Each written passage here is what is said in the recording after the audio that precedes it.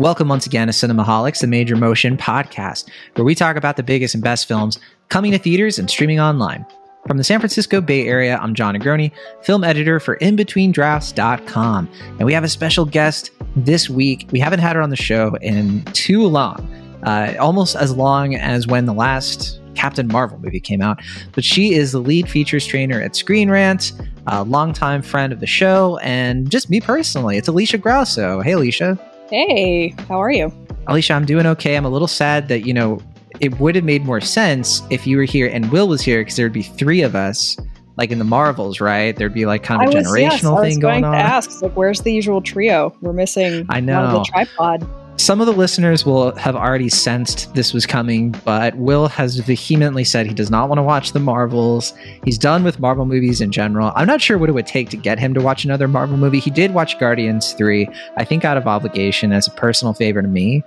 But yeah, he's kind of done with the MCU. And so I was like, all right, don't worry. We're going to bring in somebody who's not done with the MCU yet. And that's you, Alicia. But no, we've had you on for a bunch of Marvel stuff. We had you on for Endgame, was the most recent. Yeah. Endgame and it's a bunch of Marvel stuff you've had me on for, so it's always fun. It's always fun because you're a fount of knowledge on this stuff, and I think I was hoping we could open honestly with like, okay, we're going to talk about the Marvels, we're going to review the film and do all that fun stuff. But I kind of wanted to get your take on just kind of the atmosphere, like the temperature of Marvel movies at the moment. It's kind of complicated. There are a lot of people, there are a lot of narratives that are kind of like, you know what, Marvel's done, forget about it. I'm sick of Marvel. The people who grew up with it are like, I'm getting older, I care more about this now. Like MCU is kind of played out, right? And there were a lot of people kind of with this movie like ready to hate it.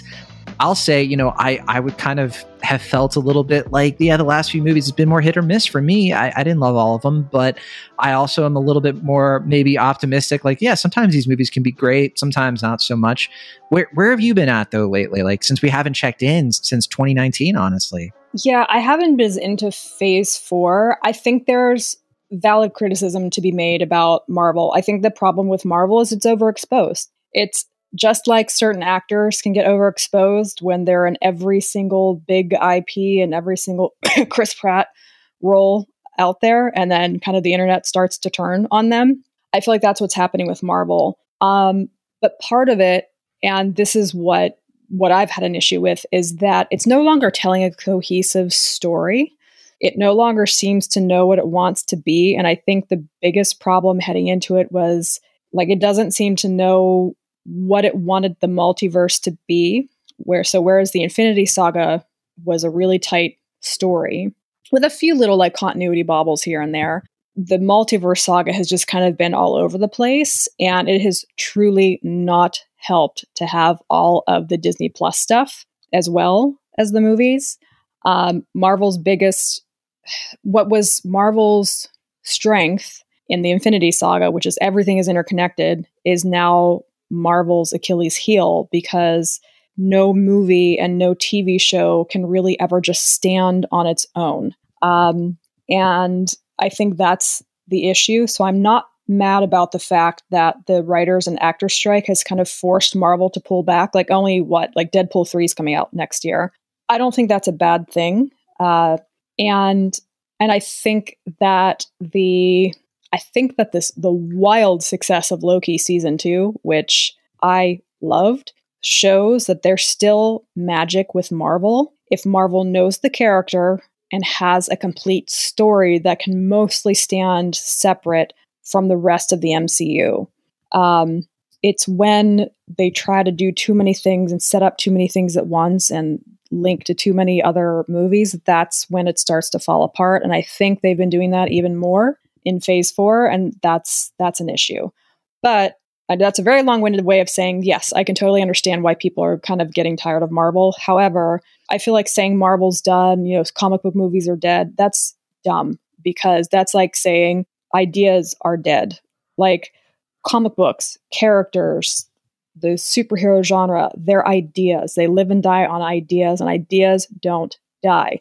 So if you have a great idea and you execute it well, it will always do well. It's never, it might be in a not great spot right now, but there are a lot of smart people there, and I feel like they can figure it out. Yeah, I know. I was just seeing some of the news the last couple of weeks were I think today, Daniel Creston Denton, I think is his name, the guy who did Shang-Chi. It's looking like he's not going to be doing, Avengers, King Dynasty. They're reworking stuff. Then they pulled the writer off. Yeah. They pulled the writer. So, and yeah, to what you're saying, like there are more Sony Marvel movies coming out next year than MCU Marvel movies, which is kind of wild to think about, right? I think that was also not fully Marvel's fault there, but like when the guy you're building your entire next arc saga around is currently,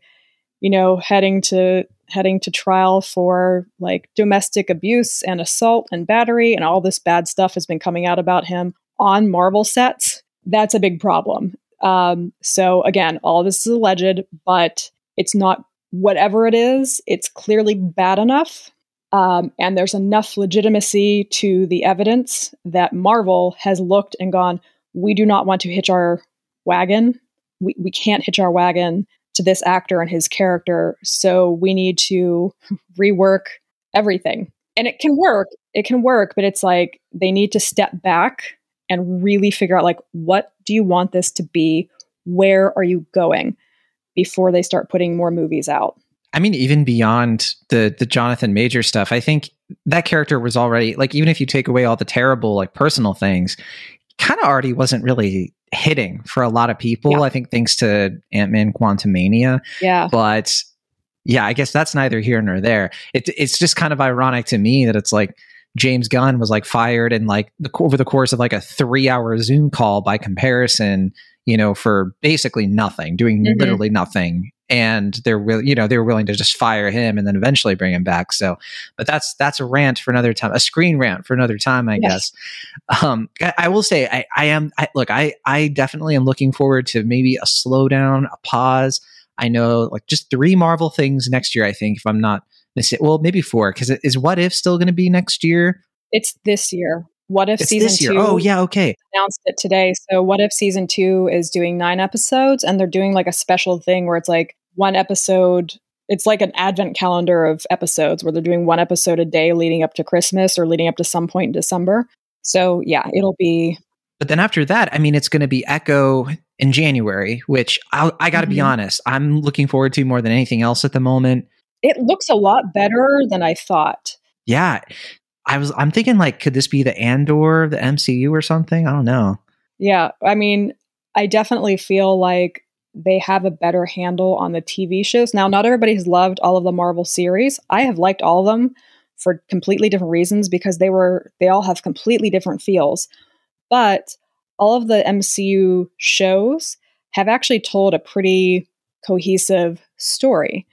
There's been some problems with pacing, but for the most part, they haven't tried to set up so much that it's like you can come in and watch one of the shows and you're generally like on board. You don't really have to watch a ton of stuff beforehand. And I already said it, but I keep going back to Loki as the blueprint. You have to have a great character that people love. You have to know where you're going with that character and already have the end in sight before you start writing. And you have to make it so that it can be a complete standalone story in and of itself with the potential to bring that character back or set up other stories, but you have to tell a coherent, complete story. And if you don't, then what are we doing here? Yeah, I'll be honest. I did not watch Secret Invasion. Maybe someday if I'm bored enough. I didn't care. I didn't finish it. I was just like, I just don't care about any of this happening. Apparently it explains some things going on in the Marvels. Honestly, I think I was fine to skip. It sort of does, but the Marvels also ignores a lot of what happened in Secret Invasion. And that's another thing I think that Marvel's running into is when you have too much stuff coming out, it's like this thing that we set up to be this huge important thing in this movie or TV show, in another movie or TV show a few months later, we're just going to ignore that. We're just going to pretend. Yeah, well, I think it was Elizabeth Olsen who was telling people when Multiverse of Madness came out, she was like, honestly, like, we were making this movie before they even finished figuring out WandaVision. Like, it really wasn't something that was as like put together as like maybe some people thought. And you could kind of see that was one of my major criticisms of Multiverse of Madness was like, I kind of felt like, wait, which character is this? This doesn't feel like the Scarlet Witch at the end of WandaVision to me, but whatever. That's 2022 Marvel But stuff. that leads into the Marvels. Yeah. And I will say one more thing. I haven't finished Loki season 2. I've been liking it. I'm a few episodes in. I've been taking my time with it, and yeah, I think Loki is definitely one of those blueprints. But my personal favorite of the Marvel shows, and then nice little transition, is honestly Miss Marvel. I absolutely loved it. I mean, I've loved them all for different reasons, but quite frankly, the strongest part of that show was the strongest part of the Marvels for me, and that was Iman Vellani. Like easily. Like one thing that I will say Marvel has always nailed is casting. Like I think Marvel has maybe made like one miscast, maybe one or two miscasts ever. And for the most part, the casting, they knock it out of the park. And for them to find Iman Vellani, who had 0 acting credits before Ms. Marvel, like she was like a legit fan, like us.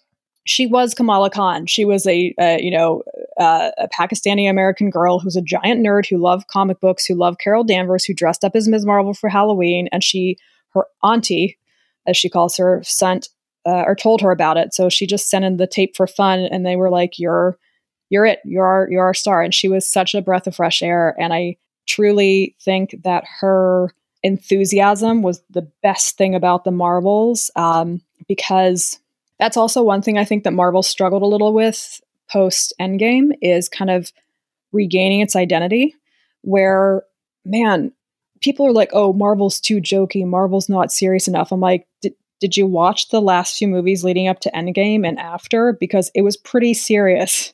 It was pretty grim.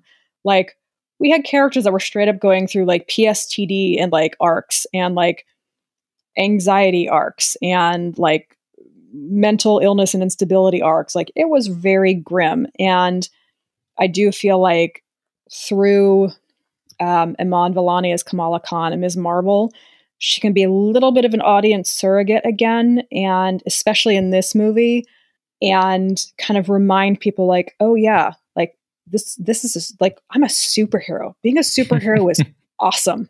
Yeah, you believe her. Like that performance, I'm literally watching it. I'm just like, I feel like you're just kind of being yourself all the time with this, which is very charming and it's very infectious. I do agree with your criticism, honestly, that it has felt like they left the whole Endgame thing without a plan. And like their plan was kind of loosely like, we're going to get to the King stuff eventually. But we're going to keep referring to stuff that happened that like was like in the first 3 phases. So it's like we move on, but we don't really move on. Like, yeah. But these have all felt to me like side adventures. They've kind of felt just like non sequitur movies. And so it has kind of lost that like, oh, we're leading to something, and something that I kind of understand and I can explain in a sentence, not a sort of like, oh man, I got to have like a dissertation on, you know, how the multiverse stuff works. In this movie, it kind of works like this. In this movie, it's completely different. I can't keep track of it. And I feel like I'm clued in on this stuff as much as reasonably expected for somebody who watches a lot of movies throughout the year. So that being said, I've been feeling that. And then I went into the Marvels, and I think I kind of surprised some people because everybody around me was kind of like, not everybody, but a lot of people around me, a lot of Marvel fans were like, you're looking forward to the Marvels? Like, it looks bad. I was like, look, I haven't seen any trailers. I don't know what the movie's about. I just know that it's going to have 3 like Captain Marvel adjacent characters in it as the leads. That's all I knew going in.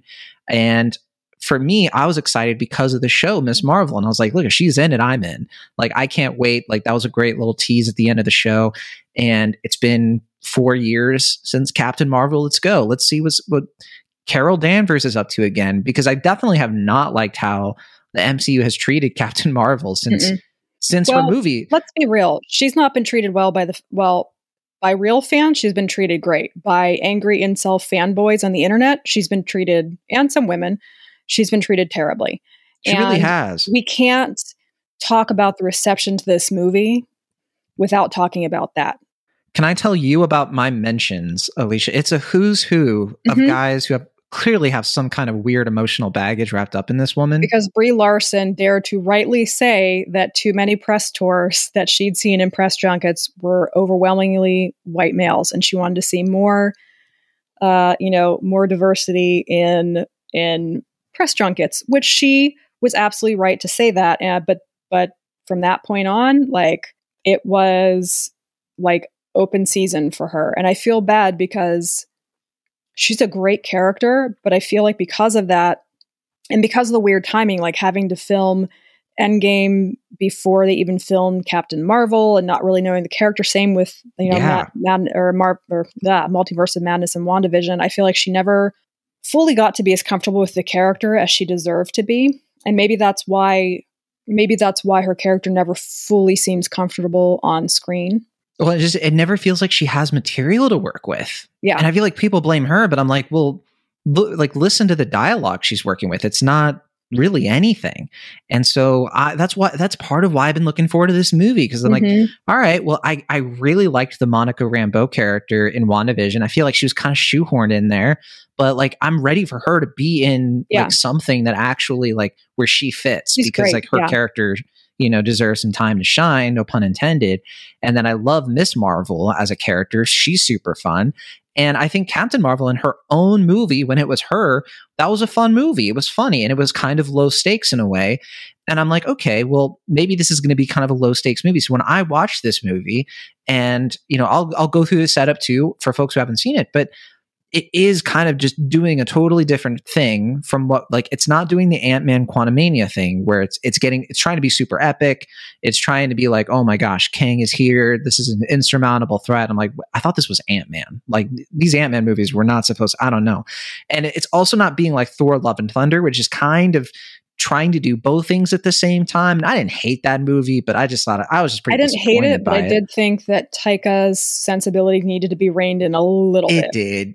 Like a little bit. Like we need to take that scene down just a notch. There's fun stuff in that one. It gets a lot of hate. I don't need to pile on it further. Yeah. But with this movie, I think that this movie was kind of getting that balance a little bit better, where I was like, this just kind of feels like a fun comic book space adventure with some really interesting ideas in it. Yeah. It's not just a straightforward beat 'em up. And so that kind of gets into the premise. The main premise is that these three characters, so Brie Larson plays Captain Marvel, of course, Carol Danvers. Teyonah Parris plays Monica Rambeau, who doesn't have her superhero name in this, but I think people in the comics know her as like Photon. And Miss Marvel is played by Iman Vellani, as we mentioned. And they're all kind of like in different places. Miss Marvel at this point, she's still just kind of an independent operator, kind of like a Spider-Man-esque like teenager in New Jersey who's kind of doing superhero stuff, but hasn't been recognized officially by like the greater Avengers stuff happening outside of her. And then Captain Marvel's been kind of like just in a groove, like ever since Endgame, ever since the blip and everything, she's just been kind of keeping the peace, a bit of a space cop. What are you going to do? It's Marvel. And then you have Teyonah Parris's Monica Rambeau, who's kind of, she's kind of coming into her own, like she has her powers. She's kind of an astronaut. She's working with Nick Fury. So you kind of have this thing where it's like there's these two coworkers, honestly, with Captain Marvel and Photon, where it's like they're in the same building, but they haven't like had their like fateful reunion yet. It's like, oh yeah, I know that person from high school. I don't know if I'm ready to like see that person again and see them all grown up. There's like that kind of weird tension going on. But the movie plays it as kind of like a comedy. And to play up that comedy, there's this whole hijinks, high concept thing where basically, I won't belabor the point, but one of the bangles that Miss Marvel uses is found like the complement to it, because it's supposed to be a pair. This like evil Kree woman, played by, who is it? Shua Ashton? Zoe Ashton. Tom Hiddleston's wife. Yes. And so she finds it out in like space or whatever. It has like these light powers. I'm not sure exactly how it works, but essentially some warpy entanglement thing happens. And the result is that Miss Marvel, Captain Marvel, and we'll just say Monica Rambeau, Captain Rambeau, they all start to switch places and teleport to where the other person is every time they use their powers at the same time. So if Miss Marvel kind of does her like, she like turns light tangible and does her thing. And if Captain Marvel somewhere else, even the other side of the universe, like fires like a laser or whatever, they switch places. So Captain Marvel ends up in the bedroom, this like super fan, in Jersey. And then all of a sudden Miss Marvel ends up in like some kind of Kree base and is like surrounded by soldiers. So it's kind of played as like funny. It's sort of like, oh my gosh, like what if, it's kind of this like Freaky Friday teleport thing. I thought it was really fun. I thought it was such a cool, unique way to bring these characters together and give them a reason of like, okay, here's why they have to team up. They kind of are forced to, right? It gets around all those weird implications of like, well, she's a teenager, but like, how can, but there's little things to it of like, oh no, Captain Marvel can't just like fly off, because then if she teleports with Miss Marvel can't fly. And All kinds of funny stuff like that going on. Samuel L. Jackson is in this as well as Nick Fury. There's not much to the plot. It's really these three characters kind of trying to figure out what's going on with their powers and stopping this like resource war thing that's going on with the Kree and the tensions with the Skrulls. It's a little bit, I think, unfortunate timing with what's going on. I think you could basically sum up by saying Dar-Ben, the villain, she's a phase 1 villain. Basically. Kind of. I mean, she really invokes a lot of Ronan, the other Kree villain, from Guardians of the Galaxy, right? I appreciate though that like this movie's not trying to do the Guardians of the Galaxy style comedy, and it's not trying to do the Ant-Man style of comedy. It kind of has its own. And I was appreciative of that because I was like, this feels like a different kind of thing. The writer here is Nia DaCosta. She also directs. You could see elements of Nia DaCosta, and I think the problem with this is that it soared when it was allowed to be Nia DaCosta. Where it sank was when it tried to, once again, fit itself into like this cameo or that cameo or setting up this movie or setting up that plot point. That's Valkyrie where it shows up. Marvel has got to start letting its movies stand on their own instead of trying to shove all these different like setups into them. They suck. Like, quite frankly, they suck. I don't care how excited people get about cameos. Like, it's not worth it. I mean, end credits maybe, but it's not worth it if the movie itself doesn't stand on its own. It kind of screeches the movie to a halt because then you're kind of like, what? Like, wait, what if you didn't see Thor: Love and Thunder? You're going to be a little bit like, what? Why is Valkyrie wearing a suit? But yeah, Nia DaCosta, who directed things like Candyman, Little Woods. I'm a big fan of Little Woods. I think that's a great movie. Also, with the what's her name? I'm like blanking on her name for some reason. Tessa Thompson, who plays Valkyrie. She's in that too. So maybe that's why Nia DaCosta was like, all right, we got to find a way to get Tessa Thompson in this. But also Candyman, which I wasn't the biggest fan of. It's interesting that she got put in charge of this movie. Like, she's not the choice that I would have thought, but yeah, I think I agree with you. Where I think when it's like really her working on this movie, that's where it to me felt like it was the most confident. Yeah. Like, it's like, And that's the thing, because I've seen, again, from certain corners of the internet that I really shouldn't be repeating what they say because it's not worth it. But there was that one tweet that went viral and it was like, Marvel giving this movie to a director that's only had one feature film before this. And it was like, first off, she's had more. Yeah. Second of all, where do you think Marvel's other directors came from? Most of them either came from TV or only had one or two feature films to their name. The difference was James Gunn, the Russos, like Joss Whedon. The difference is that with those movies, those phase 1 and early phase 2 movies, Marvel allowed those directors to be those directors and truly make the movie that they wanted to make as like a cohesive whole. Like, Guardians of the Galaxy didn't tie into anything. And it was an amazing movie because it was allowed to be its own thing, whereas the Marvels was not. And I think if Marvel had allowed Nia DaCosta, like, I don't want to spoil it for anybody, but there's like a sequence involving the Flurkins. And if you don't remember what the Flurkins are, it's Goose the cat that has the tentacles coming out of their mouth, for those listening. There's a sequence involving memory from cats and a whole army of Flurkin kittens that is... I don't think I've ever seen anything like it in a superhero movie, and it's great. And it was moments like that it was like, I wish we could have seen more of this and a little bit less of the usual Marvel, like, two-dimensional villain out for revenge, setting up all this other stuff. It was very uninteresting. My eyes were glazing over, and I was like, okay, fine. It's functional. It gives the characters a reason to be here, but it's what prevents a movie from being something more, I think that, like, you have these three really powerful characters. They need a really good enemy to fight up against. And I don't know, the enemy never felt that threatening, that they also felt kind of cookie cutter. It was a very paper thin motivation of like, well, you destroyed this AI that was plundering the universe and that led to bad things. And I'm just like, man, that feels like a first draft. You could have done a movie without a villain. This movie might have actually worked, in my opinion, without a villain. Because the heart of the movie was about the three of them learning to work together and become a true found family. They can do that without having to face a villain. Maybe they have to save something from a natural disaster. Maybe they have to do, you don't have to have a human or alien, as the case may be, villain. And I think it would have been stronger without it. Like, I truly do. It's like a workplace sitcom, you know. I mean, I'm not opposed to that idea. Pixar's done it so many times. It just kind of depends on how you do the script. But I'll be honest, like, again, I was not really paying close attention whenever the villain stuff was happening, or a lot of the fights when it was just kind of like a whatever fight between the villain and the three. I was like, okay, whatever. Fighting foot soldiers was more interesting and fun to me. But I got to give the movie this. I laughed so much. It's really funny. It's way funnier than people give it credit for.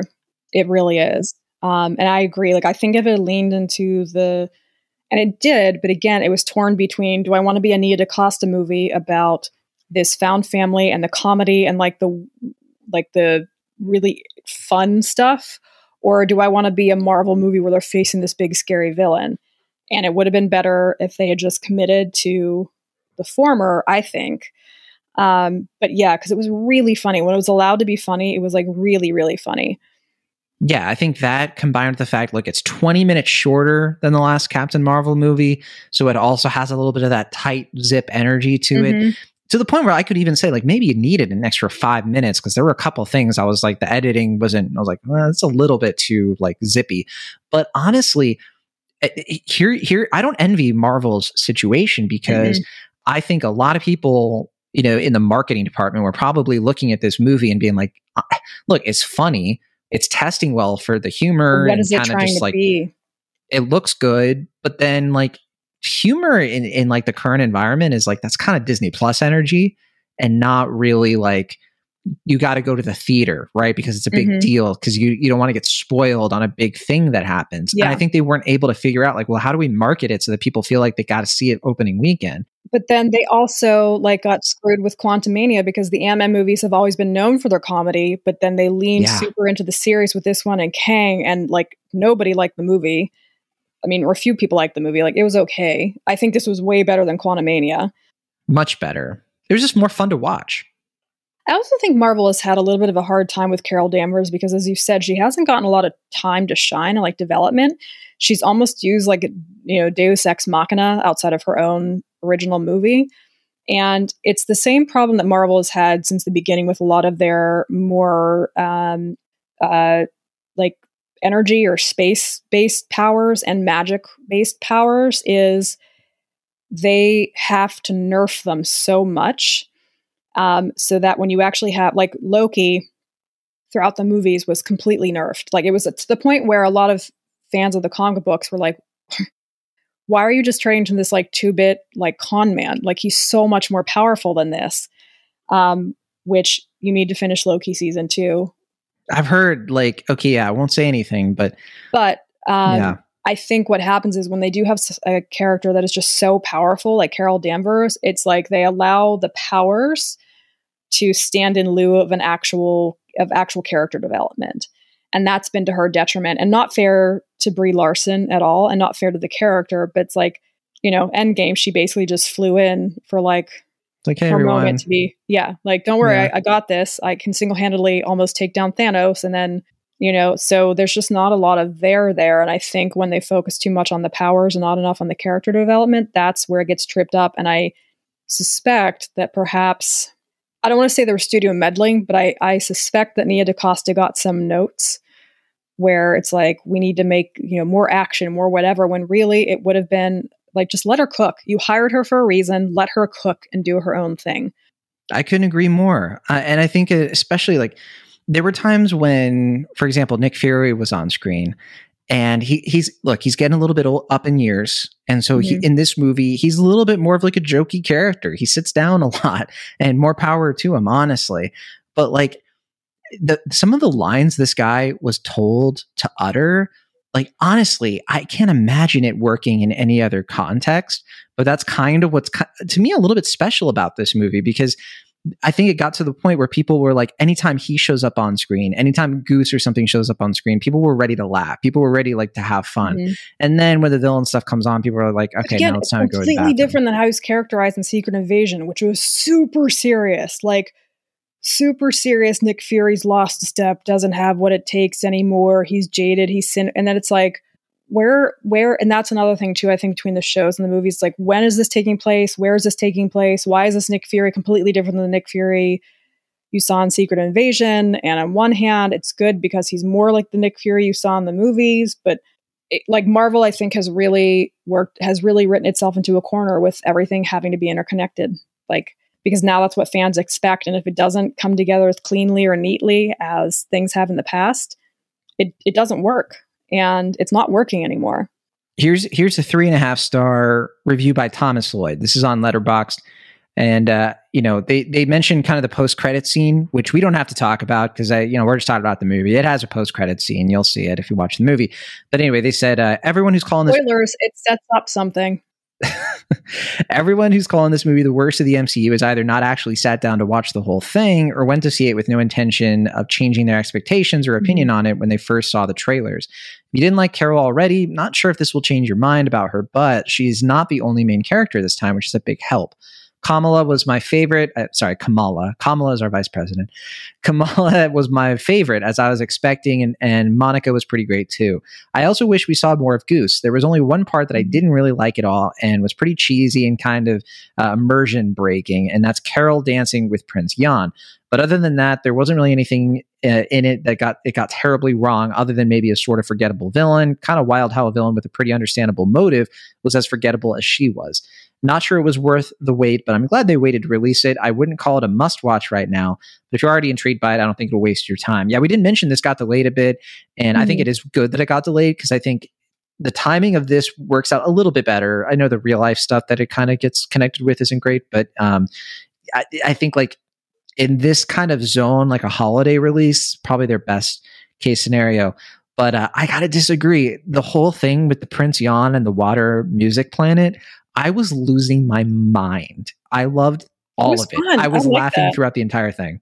I liked it. I thought that was a lot of fun. And I think I can get why people don't like it. But here's the thing. I think audiences now, especially superhero audiences, they want things to be serious and they want things to be epic and they want every scene to matter or just a cameo or to set up something or whatever. And it's like, you're allowed to embrace goofiness. Like, I will say this about the Marvels, which I think is really cool. I think that the Marvels is one of the most comic book movies that we've gotten in a while. Like, some of the scenes and stuff looked like they came straight from the comics. Like, they're like, the Marvels remembered that it is a big, bombastic space opera comic book movie. And there's a lot of wacky, weird, goofy stuff in comic books that would absolutely not work in the real world, but it does in comics because they're comics. And I do think that Nia DaCosta remembered that. Like, I remember when she pitched her idea to Marvel when they were looking for directors, she used she directly modeled like some of the scenes that she saw in her head on anime fights. And because, I mean, really, manga is comic books, or they're the cousin of. And so superheroes, comic books, anime, they're kind of cousins. And so I think that ethos worked here. So I do love that it kind of leaned into, like, guys, it doesn't have to be so serious and grim and like all the time. Like, it's a comic book movie. Like, you're allowed to get a little weird with it. It's fine. I definitely agree. Just one more from, this is from Luke. Luke gave it 3 stars. Refreshingly short, light fun for a Marvel flick. Might be a misguided take, but this felt like it had a modicum of personality to it. Comic book panels, animated sequences, a effing song and dance number, and that Beastie Boys scene was enormous fun. Ms. Marvel is fantastic, best part of the movie. I might even watch the show. Both Carol and Monica, too, feel significantly deeper and more fleshed out than their previous outings. What I'm saying is they are actual characters now. The same can't be said for the villain, unfortunately. I couldn't tell you her name if I tried, not helped by a rushed climax. Luckily, I was still pretty engaged throughout the rest of the movie. Having not watched Ms. Marvel and barely able to remember Captain Marvel, WandaVision, or Monica's role in either, I was worried I was going to be very lost in this film. But I really wasn't. Marvel's whip hand continues to be their seamless reintroduction of pre-established characters for the less than hardcore, like me. there's a beautiful variety of Mediterranean-inspired planets too, rather than the gritty urban underbelly of Guardians. It still feels a bit like Guardians with all the wacky costumes and species. On that, a word of warning of Kevin. These films are starting to feel a little Doctor Who-ish in their recycling of props and assets. You're walking a line here, fella. If I can just comment on that, I think that's kind of funny, but also I think like the special effects in here are good. A lot of good practical effects too. I don't think this movie is it's flashy for sure, but it's not that interesting. It's got good direction in spurts. Like there are times when like, you know, Captain Marvel is like coming out of her ship and you're like, wow, like Nia DaCosta is drinking in this scene. There are other times it's a little bit more staid. It's a little bit more functional. Like we're doing this thing now. I think the Sabre space station is a lot like that. It was kind of just like a place. I didn't really feel inside of it, but enough of the movie worked for me that that stuff I can easily overlook. Yeah, no, I agree. But I do also agree with his point that visually it's starting to get a little the same now. And yes, you want Marvel to have a kind of distinct visual style so everything seems cohesive, but at the same time, you're allowed to get a little bit more inventive with it's a big universe. Costumes. Like the costumes, uniforms don't have to look the same. Like she could have found something else that had nothing to do with like Kamala's bangles, you know, like it's just very like, yeah, like a lot of the props, you're like, that looks very similar to the thing that was used in a different movie, just slightly modified, where it's like, if it's the same criticism that people have had about Star Wars for decades, right? Like this is taking place over hundreds and hundreds and hundreds and hundreds of years across this wide galaxy. Why do these places never like evolve? Like, why do they all look the same? Why do they still all wear the same clothes? And I think Marvel is starting to creep into that territory where it's like the whole Marvel Cinematic Universe now has unfolded over decades. We're at 32, 33 movies? Yeah, like now it's, I mean, literally like in the timeline of the Marvel Cinematic Universe. Yeah. And it's literally all over the universe and multiple universes now. Like you can change up the costumes a little bit. You can change up the weaponry. You can change up it doesn't have to be so interconnected. And I get it. It's reusing props. It happens all the time. The problem is when you have something that's as long running as Doctor Who or Star Wars or the Marvel Cinematic Universe, is that eventually your fans are going to start to notice when you're reusing the same props and the same costumes over and over and over again. Well, there's more that I would want to bring up, but honestly, it comes down to like, I don't want to spoil some of the jokes in this movie. Yeah, like, it's hard. Like, yeah. There's a couple of things, like, I'll be very vague, but there are a couple of things like Miss Marvel just like jokes about in this where I'm like, yes, I've been making that same point about this piece of technology in Marvel movies since 2009. And she honestly, you know, if anybody was going to kind of take the mantle of like the Tony Stark type of character who is kind of just like jokey, like she's not like Tony Stark, but she kind of is that sort of like breath of like, I'm adding energy through, you know, self-aware humor into a scene and I'm doing it effortlessly. Like Peter Parker was never allowed to be a kid. Like, because Peter Parker's whole story has always been like so tragic that even though he came to the MCU when he was a baby, it was like he already had all this baggage and backstory. So I feel like she's a different kind of teenage character where it's like, oh yeah, like as a teenager, I'm so glad we were finally getting a teenager who's like, being a superhero is effing awesome. But if they try to give her a canon event, Alicia, I'm going to riot. Yeah. Quite honestly. Yeah. Just let her have fun, man. Just like yeah, seriously, let her do her thing. Okay, so Rotten Tomatoes game. You let me know that you already kind of spied the score already, but it might have changed. Days, so I haven't looked. It's been fluctuating a bit. So let's find out. Let's see if you can call it. So, all right, we have 302 reviews counted. What do you think? So it was higher than I thought it was going to be because, well, I mean, also you always worry about like review bombing with something like this.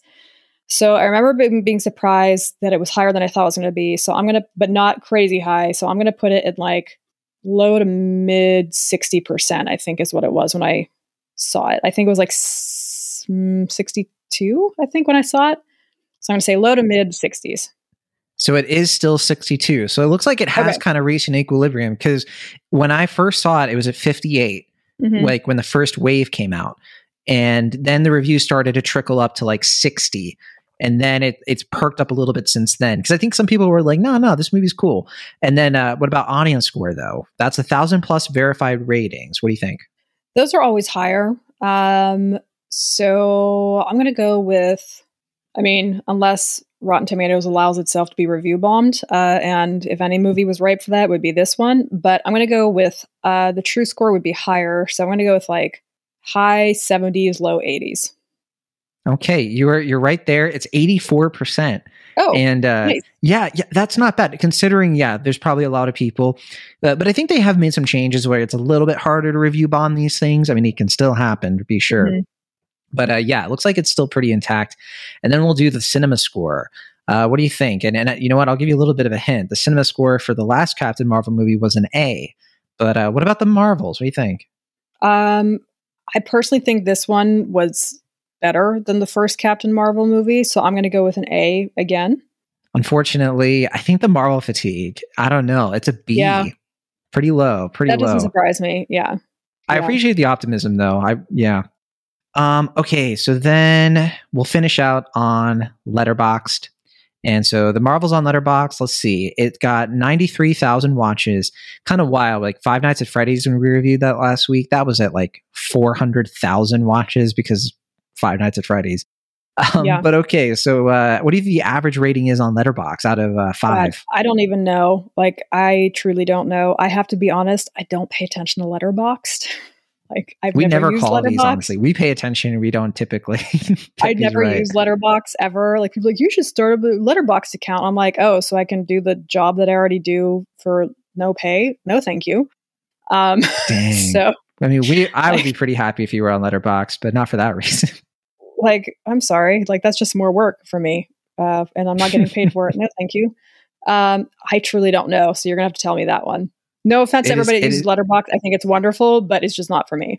Fair enough. Yeah, we have a lot of Letterboxd fans on here, myself included. Maybe one day you'll think inside the box. But yeah, no, 2.9 out of 5, which is pretty low. I think like I would have predicted something closer to like 3.1, 3.2 would be a little bit more fair. But yeah, I'm looking at a lot of the critics I follow and they're, yeah. I think that number might go up higher. I do. Very possible. I tend to think there are some very good reviewers on Letterboxd, some good, kind of amateur reviewers who are very thoughtful. Another reason I'm not generally on Letterboxd is I've also found that there tends to be, some of the reviewers tend to be aspiring film critics who don't understand that to be a truly good critic, you have to remove your own preconceived notions and your own expectations when you go in to watch a movie. And you have to watch a movie for what it is and not what you want it to be. And I found that can be a little bit of a problem on Letterboxd. So I would not be surprised if the score on Letterboxd went up like after a while. Yeah, we'll see. I wouldn't be surprised either. So, all right. Well, that is the Marvels. It's out in theaters right now. Who knows for how long? It might be on Disney Plus by the time I finish this sentence. But yeah, it's not doing so great at the box office. But it should. You never know. It's a fun movie. It's fun. I mean, we're going to find out soon if it's going to drop or if it's going to hold. Like, it could do something like Elemental with Pixar, where just the opening weekend was disappointing, but it had staying power. Or the thing is, we have a Hunger Games movie coming out, where Encanto didn't do really well in theaters, and then it hit Disney Plus and became this like mega hit, like Frozen. So yeah, you never know. So, but anyway, we're going to be back on the show. We're going to be talking about The Killer on the next episode of Cinemaholics. Nice. And yeah, I've been waiting to talk about that one for a while. So finally going to get a chance to dig into that movie. But thanks so much for listening. And thank you so much, Alicia, for coming on the show. It was a blast. Thank you for having me.